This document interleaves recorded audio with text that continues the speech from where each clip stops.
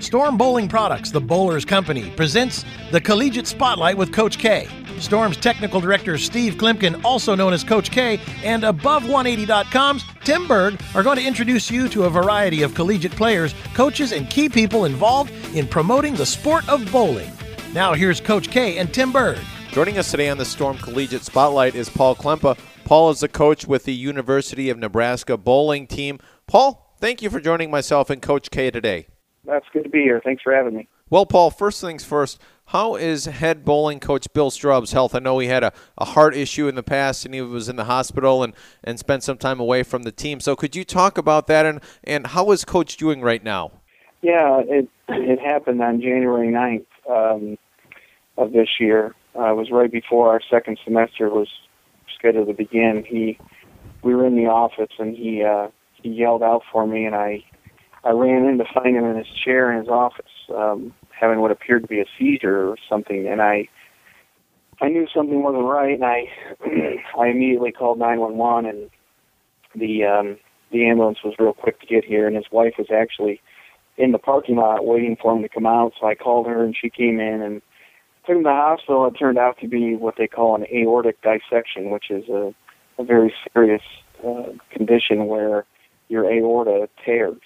And this is what killed John Ritter.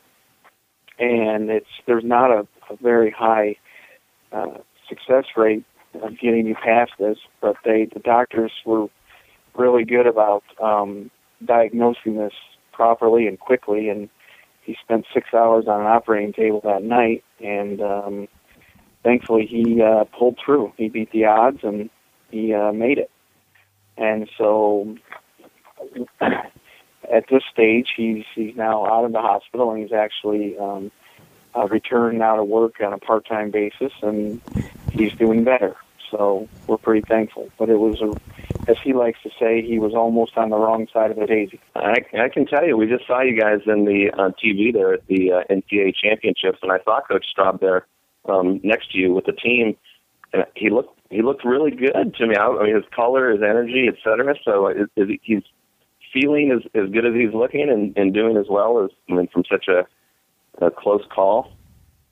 Yeah, I think he is. I mean, he's not 100% because he just doesn't have quite his energy and stamina back. But, yeah, considering where he was just 3 months ago, he's doing real well. So, yeah, I think a lot of people were surprised that he did make the trip to Cleveland with us, and he held up pretty good during the week. And so, yeah, we're thankful that he's tough and he's able to bounce back as well as he has. He still has some recovering to do, but he's taking care of himself, and he's doing some rehabilitation therapy. I'm trying to get past some of the stuff, but yeah, what he had was very serious. I mean, it's not only don't people typically survive it, but it's not something that's a heart attack is less serious than what he had. So it was. Yeah, he's definitely tough. That's for sure. And you guys had a heck of a great performance there in Cleveland. And congrats on a great championships there. I know you didn't come away with the title like you were hoping, but it sure looked like you guys had a great tournament and a lot of talent on the team. Yeah, thank you. Yeah, it was good. It was, I mean, considering that when Bill went down in January, which is the heart of our season, and his wife is our secretary, so she's by his side this whole time. So at the heart of our season, right at the beginning of the second semester, I lose Bill and I lose his wife, Kim. And so at that point, it's just me. So everything is falling in my lap to keep going, and that's not only the coaching, the running of practices, but it's all the travel arrangement, all of the paperwork that goes with that. Got to keep recruiting on track.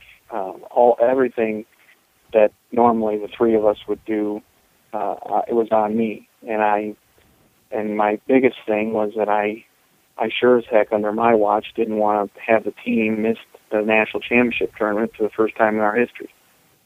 So I was feeling a lot of pressure at that time to not only not let anybody down, but I didn't want to let things slip away. I mean, it would have been easy oh, well, we missed the championship, but it was hard because Coach went down. But I didn't want to use that excuse. I felt like we had all the resources and everything we needed to keep this thing going, and that's the message the team got, and we did. We went forward, and thankfully we did make the national championship, and better yet, we went all the way to the TV show just to come up 2 games short of winning it. Yeah, talk about how that experience is going to impact the kids, and how it's even can be used as a teaching moment for these young minds and the young collegiate athletes. When things happened the way they did, and it was just me trying to wear about 10 different hats, that impacted me greatly, and also impacted the team, because it got to the point where the opportunities that came from that were the leadership was needed from the upperclassmen to help me with the team to keep this thing going, and also for some independence, that these kids could do things without, where normally we would be maybe with them during their training sessions. There's times I couldn't be out there. I couldn't be with them because I had other things to do. So, I mean, it impacted us because it did make us, it certainly had our leaders emerge, which I think will help us next year. And also it taught them how to be a little more independent and how to take care of themselves when they can't have a coach that's there with them and another set of eyes all the time. So I think those are the 2 big benefits that we got out of this whole situation. Now, Paul, tell us a little bit, kind of, what's it like to coach for you so many, talented young players? Because you've had some really big name players that have gone through the program, just to name a couple, like Deandra Asbaty or Sharon Plowski, for example. Tell us a little bit about them and maybe some of the other star players that you've coached over the years. Yeah, Deandra Asbaty, or Deandra Hyman when she was here, and Shannon Plowski. I mean, those players, they're special. I mean, they're very special people. They're very talented people that simply don't come along very often. They're very hardworking. They're driven. They demand success of themselves and everyone around them. And they are a special breed that, it's why recruiting is so important. We've had, and those 2 stand out, and obviously we've had several others. We had Bill's wife, Kim, was a 4-time All-American here. She was on the PWBA tour, had 2 titles. We had the Machuga twins, Carrie and Shelley Machuga. They were All-Americans. Brenda Norman, All-American. That's Tim Mack's wife. Brenda Edwards is All-American. She's on Team USA. Jennifer Doherty, which is Chad Murphy's wife. She was an All-American several times. Amanda Burgoyne, she's on Team USA, 4-time All-American. Adrian Miller, Mike Miller's daughter, 2-time All-American. The wife of Hank Boomershine, Lindsay Baker, 4-time All-American. Cassie Luthold, 4-time All-American, Team USA member. Kayla Johnson, Team USA All-Americans. I mean, the list goes on. I mean, wow. I apologize for anybody the rest, but those are kind of a, I get dare to say a who's who of women players that are real good. We haven't had them all. There's a lot of good women we never got, but the list we have, I think, is pretty impressive. These people are really good. And, yeah, we've had a lot of luck in recruiting and in getting some good players. And, the thing is, not all these players were what they are now when they got here. A lot of it, they developed a lot of the skills when they got here. They weren't all Americans just walking in the door. We work with them. There's a lot of development that goes on. They bring a lot of their natural talent, a lot of things that they do, their drive, a lot of things we can't teach them. But, we develop a lot of these players. They're kind of diamonds in the rough, and then they become super. And they continue. I go to women's events now, and there's oftentimes the top 10 there's 3 or 4 or 5 former players from our program, and that makes me pretty proud when I can see that. I like that. So what are some of the keys to the success of your program? A lot of times people think we have some kind of magic formula. I guess either they think we have a magic formula, or that we're just lucky because we recruit so many great people that just make us look good. And maybe there's some truth to that, but the reality is it's much more simple than what you might think. It's what we stress are fundamentals, and when we recruit, we're looking for a fundamental base to be pretty solid with a good release. And so if you got good ball roll and you've got good ball speed, your fundamentals are pretty sound. We like that. But the thing that's woefully lacking, I think, by and large in bowling is the stressing of true fundamental development. So we work at that really hard to get our players to be as fundamentally sound as we can do. And I think that basically just has them to the point where they're more developed physically than their opponents. And that doesn't always mean that we win. It's always, in bowling, obviously, how you throw it or how well you throw it is not always enough. You still have to factor in the equipment and the lane conditions and so on. But that's a huge key to our success is, first of all, we get them throwing it better than everyone else. And then when you combine that with the great equipment we get from Storm and the support we get from Turbo 2-in-1 and Ultimate Bowling products, that's a recipe for success. Combining all that with, before we do go to tournaments, we're told what the pattern is a week in advance, and our preparation is usually really good. We don't just slap the pattern out at our place. We know kind of the characteristics of where we're going. So we not only put the pattern out, but we also know how it's likely to play where we're going. So we try to modify it enough to where, even if it's by hand with a mop, to try to make it exactly how it's going to play where we're going.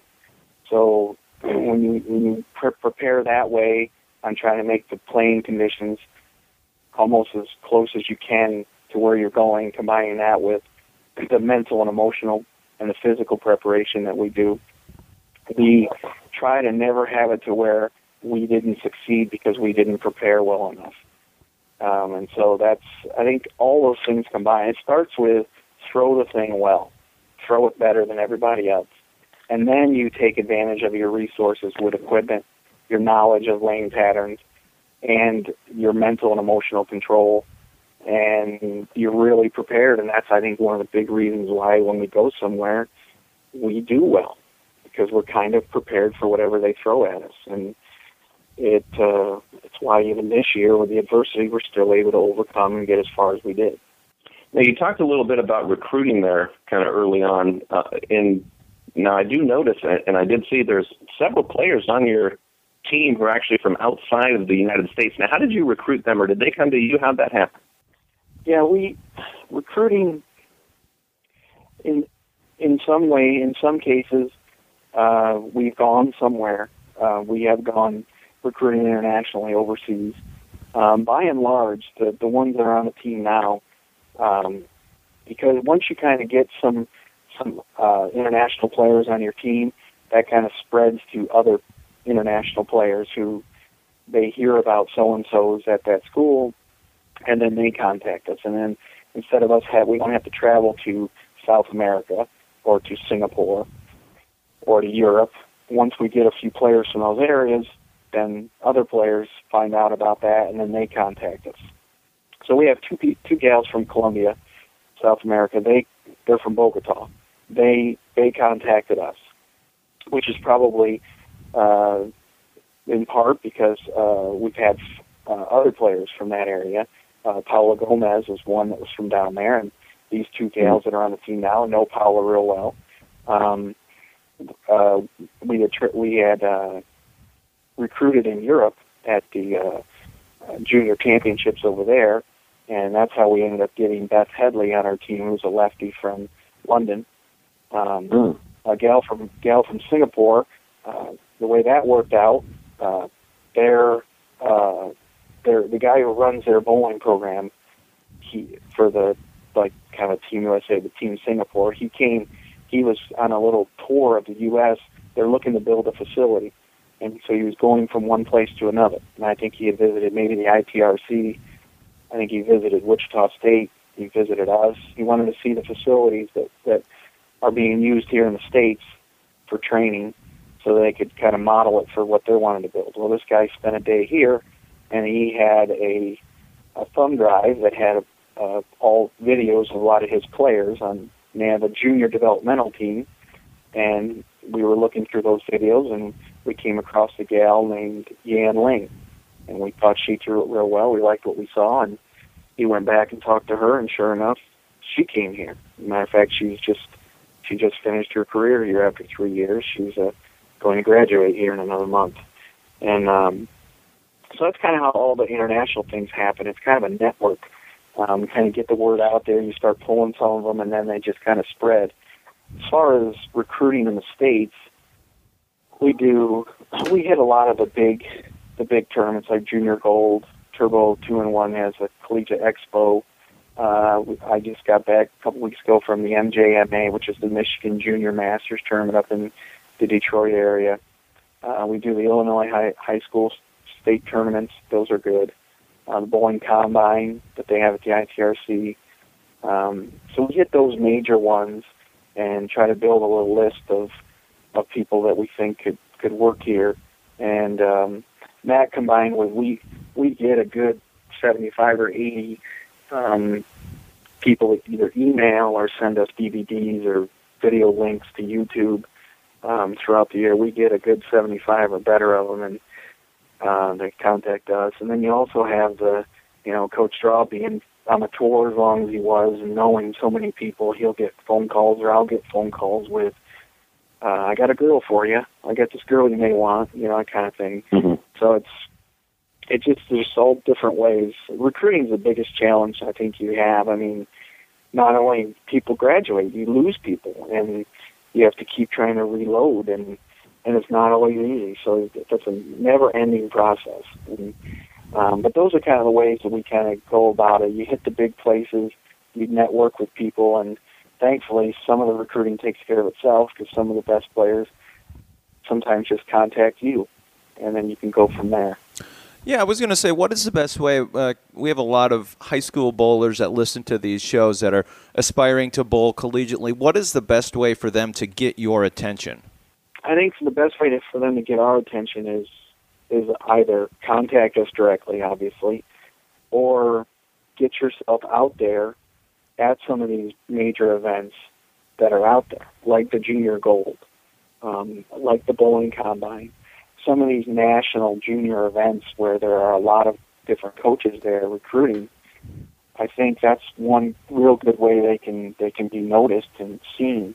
I mean, I don't know if you can start too early. I mean, certainly by your sophomore year, you should be looking at schools. There are rules on our side where we can't meet with you off campus or bring you in here on a visit on our dime until you're a senior.